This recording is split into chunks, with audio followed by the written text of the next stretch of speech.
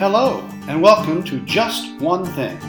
I'm Brad Stearns, here with Lisa Stearns, and we're your hosts on this weekly exploration of simple ways to enhance your relationships, improve your health, manage your stress, and just be happier. Now settle in while we discuss just one thing. Good day, and welcome to the next episode of Just One Thing. Just One Thing is the podcast of Mindful Living Today, and we would love for you also to join us on Facebook at Mindful Couple, and would love for you to join our group, our Facebook groups, which is Mindful Living Today with Lisa and Brad.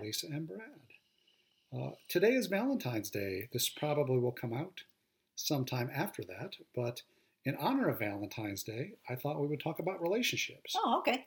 And what I want to talk about is relationship revitalization. Okay. Because I was thinking about what we were going to talk about today, and I was just struck by the fact, because it's Valentine's Day and you are always my Valentine, that our relationship, although it's always been, to me, very, very good, has gotten even better. Yes. In the last 5 to 10 years. And so I thought that was worth exploring. Like, what have we done that has actually made a very, very good relationship even better? Agreed. So what can you do to revitalize that relationship? So with that said, I will first ask you, first of all, do you feel as though our relationship has gotten better? And can you attribute anything that we have done together, you have done, or I have done that you think has made it better? I would say first and foremost is we are communicating better. Okay. So I think we have both learned to be more courageous in in facing things that make us uncomfortable, that in the past we would have just been like, I'm not going to say anything now. I don't want to rock the boat, or I don't want to do anything. And so instead, I think both of us have, through, I would say it's definitely for me, I know it's through mindfulness and meditation, I've been able to recognize that my tendency to want to do that, to say, no, I'm not going to do that because he'll be upset or he won't want to hear that or whatever. So I recognize that pushback within myself and have the space then to decide, is this a time that I want to bring this up or have a conversation or not? And at the same time, have the communication skills to then just be able to say, you know what, that made me uncomfortable, as opposed to blurting something out, or, some of the more unhealthy communication tendencies that people have. I would agree with the same thing. And it is, to me, that communication has come about because of an ability to be more vulnerable. Yes. And talk about things that I'm frightened about, or things that I think will make me angry, or things that I'm afraid will make you angry. Right. And express that in such a way that's not challenging, it's not undercutting, but it's just like, I'm just throwing this out there. It's something that's causing me some negative emotion. Right. Can we just explore this a little bit? Yes. And I think my ability to realize that certain things are going to make me uncomfortable, and that I can just experience that discomfort without, being so nervous or being angry or being something fearful, else. Right. I think that, like you said, that ability to recognize an emotion, just be with a bad emotion. Like, I know this is going to be uncomfortable. Don't call it a bad emotion. An uncomfortable emotion. There you go. And say, I can live with this. I'm going to experience it, but I think getting through it, we're going to have an improved relationship. Has been monumental. Yes. And we've explored some topics, I think, in terms of, what makes us happy, what doesn't make us happy, what we find supportive, what we don't find supportive, what we call currency, what we find valuable in the relationship. We've been able to explore some of those areas that we really didn't talk about at all, probably earlier in our relationship. Yeah, and I think another one, you had a whole laundry list of things there. I think another thing is recognizing that something that's making you uncomfortable in the past you would not bring up because you were afraid it was going to make me uncomfortable. Sure. And so you didn't bring it up at all, where now you recognize, okay, well, we're both going to be uncomfortable, but we're both safe. We're safe with each other. Well, nothing bad is going to happen. And that idea of safety, I think, is very important. Yes, and we have worked to create an environment where nobody's going to jump on the other person for bringing something up. So it's safe to bring up pretty much any topic to explore. Yeah, I agree. And I think that safety is something that I think has been hard won for both of us. I think it has taken a lot of self work and all that well, and time. We're older. And I think if you look back over the last 10 years, once we started down this path, we didn't do it very well. Oh gosh, no! There were times that been very ugly. There were times we communicated poorly. We, experienced our own emotions or the other person's emotions poorly. Yes. But it was with the idea of exploring that and trying to figure out what's going on. Right. And just poking and prodding at it and trying to be comfortable with it. I think it really paid off. Well, yes, and I know for myself, I think I have had historically more difficulty communicating, I would say, in a healthy way than you. My view of this is you tend to not communicate. So yours is to avoid the issue. Mine is to blurt. So the blurting can be more of an issue, I think, because the wrong thing can come out. Right. At the same time, I know when I recognized that I was communicating in an appropriate way, what I started doing was saying, I'm going to try this new, I want to talk about this. Right. I know I need to talk about this, but I also know I'm probably not going to do it that well. So please, understand that if something comes out wrong, I'm just doing the best I can to have a new conversation. And you were always so very supportive and helpful of that. But, that's a really important piece to be able to say, this is not going to go pretty. Well, and I think... so let neither one of us get offended by this. And I think expressing that... absolutely. Overtly, right out loud. I'm going to say this. I may not be able to do this very well.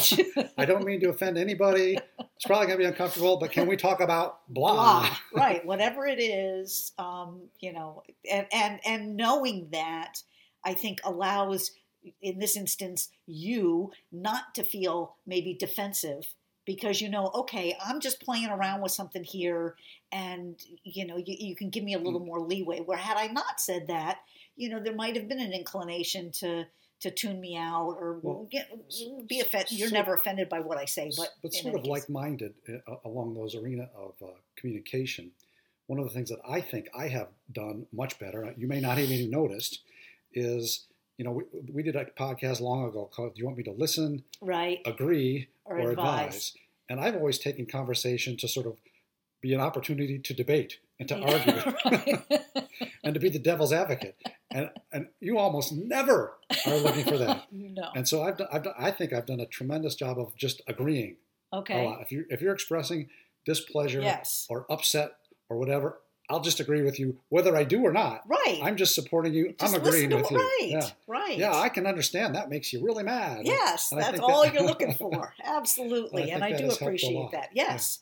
Yeah. Yes, I do appreciate that. It was just foreign to me. Yes. Like you bring something up like, well, some people say that this and this and this, or I'll explain that something makes you very angry. So, well, it may be because, and I'm looking to explain. Right. Well, now I just say, oh yeah, that makes you really mad. I can understand that. Right. Yeah. Well, I grew up in a home where everything was an argument. So although I can value a good heated discussion, I do think it's harder for me. And I think everybody every now and then just wants, and I know you have reacted the same when I am inclined to advise, because that's my thing. You're like, I don't really want advice right now. I just want you to say yes. That's all I need is please just say yes. So I think that's so important to just recognize that, And just like saying, I think I may not say this well. It's okay to say, well, in this instance, do you want me to listen? Agree or advise if you're not sure. Right. I would always default to agree. Yes. If you have to make a choice, agree. If you don't want to ask. Especially if you see emotion involved. Yes. Whether it's sadness, anger, any powerful emotion, just agree. Agree with your significant other, at least initially during that discussion. You can come back later and say, we talked about yesterday about blah, blah, blah. Right. And I was just being very supportive. Can we explore that a little more or something like that? Yeah, that's perfect. Absolutely, yes. Yeah, because I think a lot of times you're just, especially when emotion is involved, you generally don't want somebody to disagree with you when you are emotionally Right. connected to something. It's not that time. That's not that time. Well, here's another thing that I think has improved our relationship, and it's kind of on me. Okay. But I think you did a good job of just sort of sticking with it. I think for most of our marriage, I thought I was probably the world's greatest husband. Okay. I read all the magazines, all the articles about what wives want, and I always tried to do all of those things. So I was really, really trying hard. Yes. But a lot of the times, it really wasn't what you wanted. And whenever you would say you were unhappy about something, I would be very hurt. Yes. Oh, I'm sure. And just very vulnerable. And when you would bring something up, I would just be, very upset that I just Right. hadn't got it right. And I think after we talked about it and I thought about it, I'm like, well, I can see how, that was very uncomfortable for you at what I was doing. And I actually took the opportunity to sort of change the way I thought about Right. things and change the way I do things to be what you wanted rather than what I thought a good husband Right. should be. Right. So right. I learned to be a good husband for you, not a good husband for me. From Cosmopolitan. And it was oftentimes, it was doing things that maybe I didn't want to do. Yes. And so I would avoid those kinds of things because I didn't want to do them, even though I knew maybe you wanted to do them. Right. And so I was sort of more attuned to that. Yes. And was able to deal with sort of my discomfort with doing things that I didn't like or didn't want to do. And I think you recognize that. Oh my gosh, Not yes. only did you recognize that I was trying to do something for you, but we were actually doing things Right. that you like to do, whether it was travel or buy a boat or go boating or take a picnic or whatever. Right. And consequently, I was much happier. Yeah, exactly. I'm like, how could you be unhappy? Well, though, kudos to you, and I do think that's one of the things that has always been a cornerstone of our relationship is I think you and I have always worked really hard at just being the best partner that we could be. And that has nothing to do with it. It was an authentic effort. So Yeah, it's not bending over backwards trying to please somebody's ridiculous demands. That's not what either one of us are talking about in this particular I think instance. both of us are always reasonable in what we want from the Right, other. Yeah. right. And so it's not, it's not like I fear that someone will take this and go on some kind of weird tangent with this. This is just regular courtesy kind of stuff that just made a difference in terms of you always trying to be the best husband and me always trying to be, even if I didn't get it right and you didn't get it right, we always both knew that we were both trying our best. Simple things like you like spontaneity. Right. And I just like routine and just doing things a little more spontaneously and being It's open to you Yes. suggesting something without being, reticent or reluctant, because then it's no fun for you. Right. If you say, hey, why don't we go for a picnic today? And I would go, oh, okay. Well.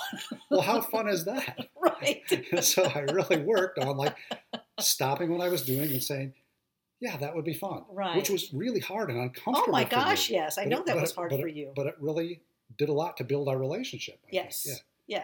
Yes. Similar to just taking day trips or travel, overnight Right. trips. And I would say in line with that, and I'm hoping you will agree, it has gotten easier for you the more you have paused and allowed yourself to get past that initial pushback. Oh, sure. Absolutely. So it's much easier now for you to it all goes back to all of those things that make you more mindful. Yes. And more yes. aware of those emotions, what's triggering them, being okay with uncomfortable emotions. Right. And then being able to sit with it long enough so that it goes away. You can actually make a rational decision. Right. And we always talk about this primarily so that you can have choice. Right. That's all and it is. Especially in the relationship, having that choice and not falling back to knee-jerk, emotional learned responses is the key. Right.